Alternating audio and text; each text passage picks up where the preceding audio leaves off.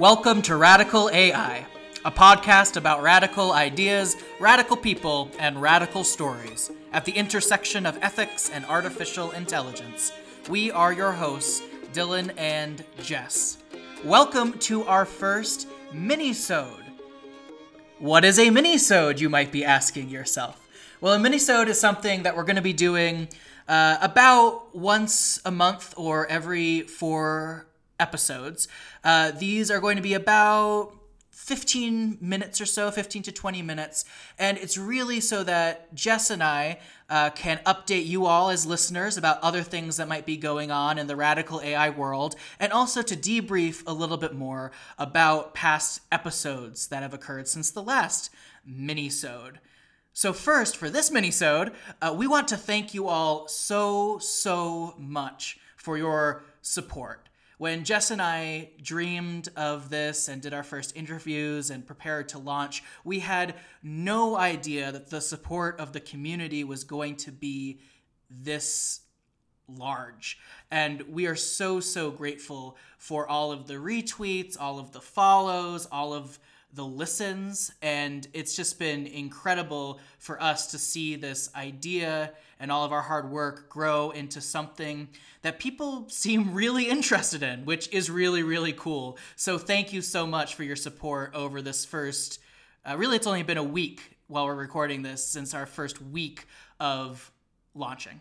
Yeah, seriously ditto to that. It is incredible to be a part of such a welcoming and accepting community. And maybe this just speaks to the values that everybody in the AI ethics community really embodies.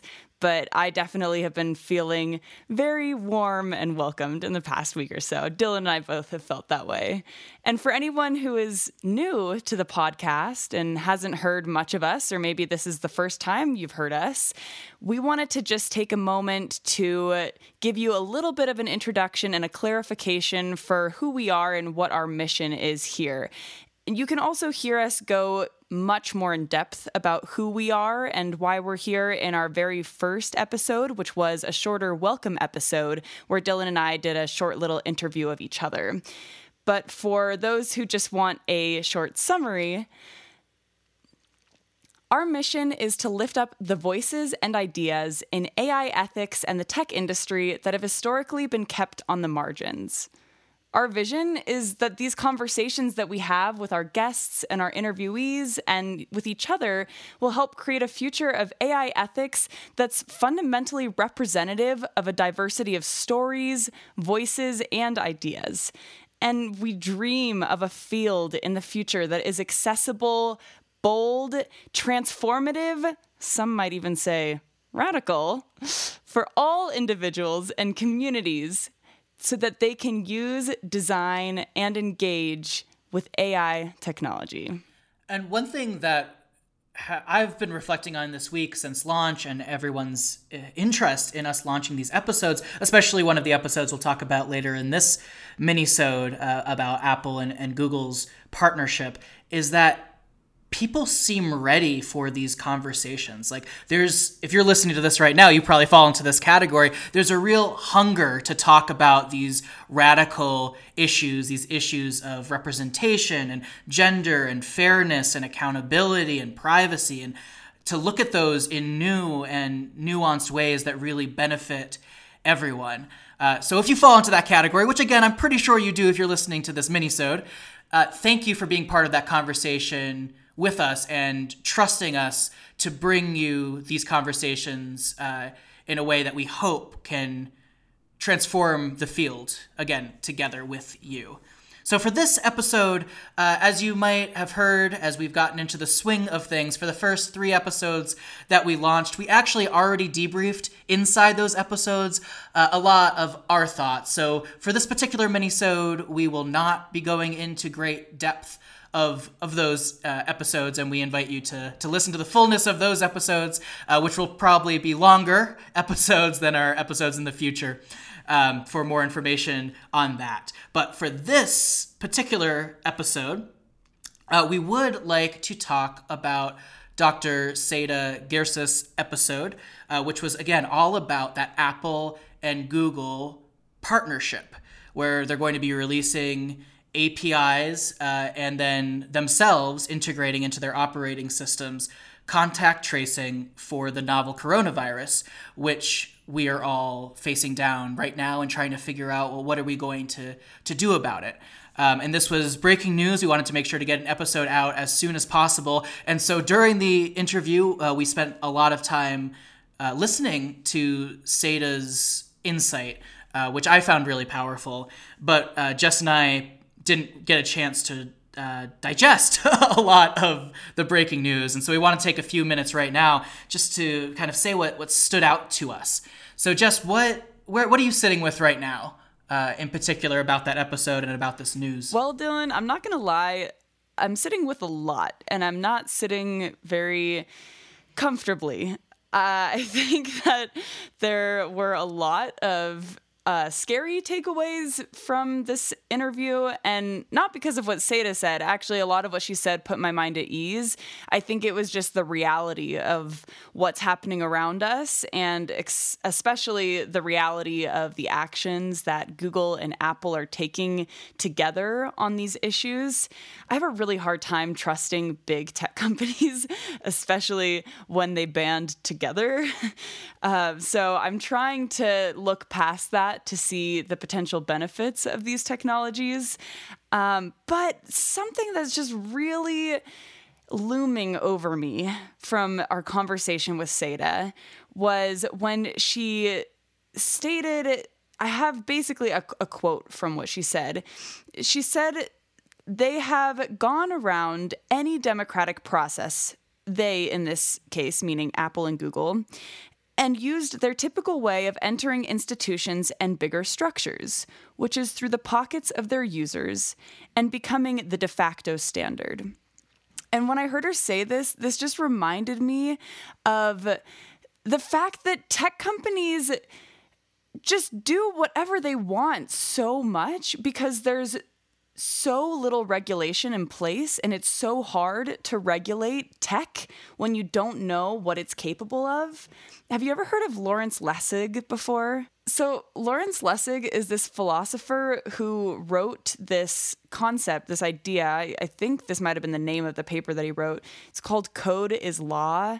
And he was explaining how when it comes to code, especially with technology, when we write code, it's so hard for us to know what it's capable of and to know what the potential harms and unintended consequences and misuses of it might be that we can't regulate it before it's created. So code ends up coming out before the law that regulates it comes out. So in effect, code is law because whatever is written in code becomes the law, and it is the driving force for government and regulation.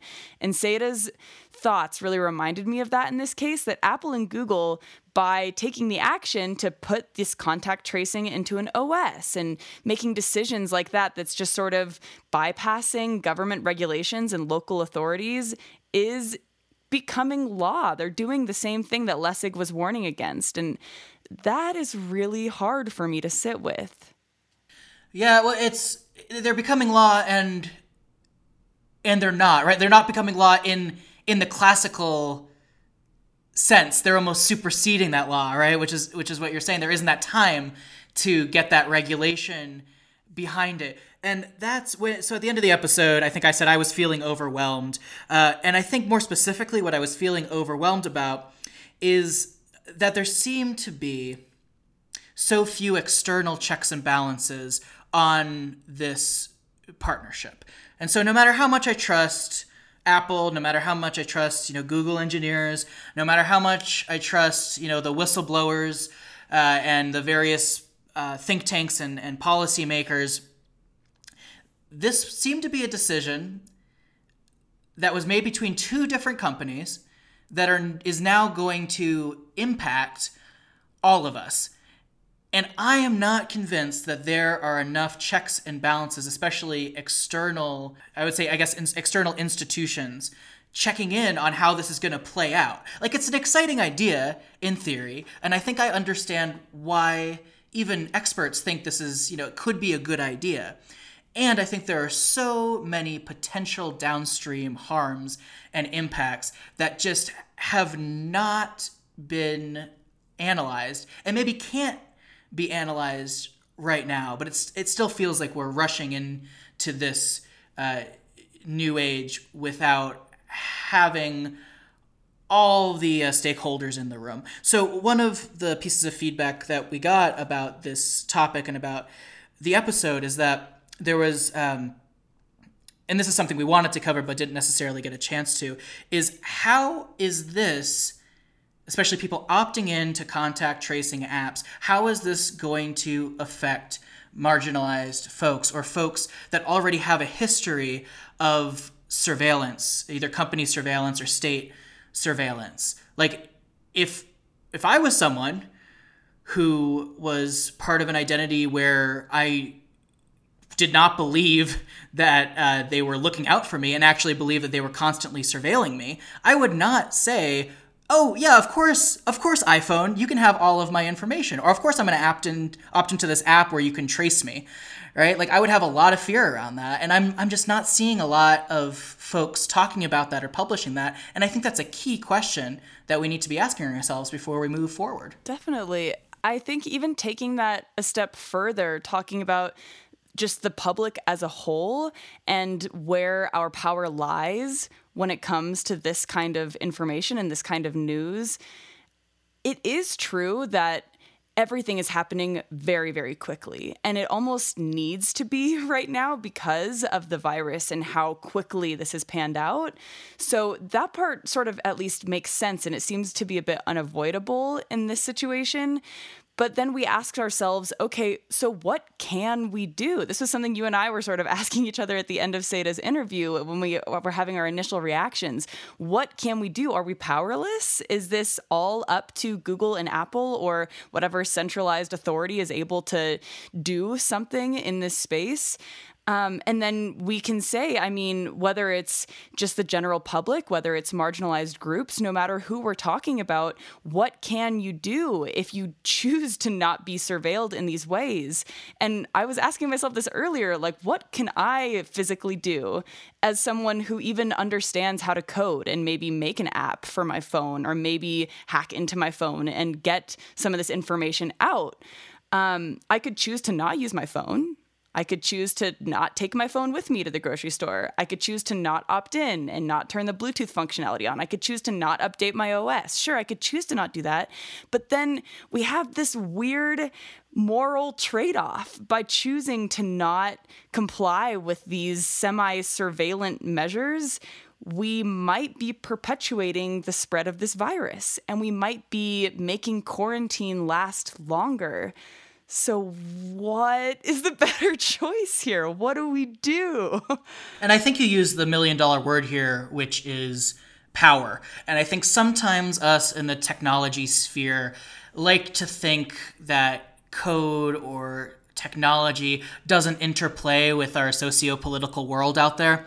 And I think one of the things that we're claiming in this podcast and that I heard Seda talking about is that, no, actually, there are decisions about power relations being made every time we release a code out into the world, every time that we release a new technology. Like, there's an interplay with the pre-existing social world that's out there. And if we're really going to create a world that is fully accessible and just and really supports the rights of everyone, I think I really have to lean into that political analysis, or at least a social analysis or sociological or what have you, but something that says, no, actually there are real consequences here out in the social world. And if we begin with those analyses, as opposed to just, coding for coding's sake, or even in the sense of urgency, because I hear what you're saying, right? It's important that we do something about this virus that's, rampaging across our world. And there is definitely a chance that we are going to cause more harm than good, or there's going to be unintended consequences unless we nuance our analyses to be grounded a bit more in the social and social consequences, is what I believe. Yeah, definitely. And it speaks to a lot of the things that we talk about on this show, too. A lot of the topics that come up. We have to really take these issues with an interdisciplinary lens. we can't just think about it from a political perspective or from a software engineering perspective or from a designer's perspective. We have to keep in mind the interests of all kinds of communities and all kinds of domains. So thankfully, the answers to what can we do and what should we do and what must we do to have agency and to create a world in which all of us can have our privacy and all of us can be protected is not just up to us. And that's one of the reasons why we started this show, is so that we can all, both listeners, ourselves, and our guests, we can co-create answers to these ridiculously complex questions and problems. And so before we close today, we wanted to give a brief teaser and shout out to some of our upcoming experts and guests on the show for episodes that we will be launching within the next few months. Just a few names to whet your appetite. We have Shamika Goddard, Sarah Myers-West, Lily Irani, Karen Howe, Miriam Sweeney, Emily Bender, Sarah Porter, and many others. And we are so excited that they chose to support our podcast by coming on as guests, and we are so excited for you to hear their insights on some of these topics that we've brought up today and much, much more. And speaking of support, we can't thank all of you enough for all the support you have shown in this last week of our launch. And if you'd like to continue to show your support in a way that will really help us out, we ironically would love to get the support of algorithms online with our podcast. And to do so, it would be very helpful if all of you could rate and review the podcast if you like what you hear. So not just by listening to the podcast, but also providing a numerical insight to how much you enjoyed it. And also, if you can and are willing, we would love to give you a little bit of a homework assignment to maybe share this episode and others with anyone who you think might be interested in these topics, or anyone you know who engages with AI technology. If you enjoyed this episode, we invite you to subscribe, rate, and review the show on iTunes or your favorite podcatcher. Join our conversation on Twitter at Radical AI Pod. And as always, stay radical. Yeah.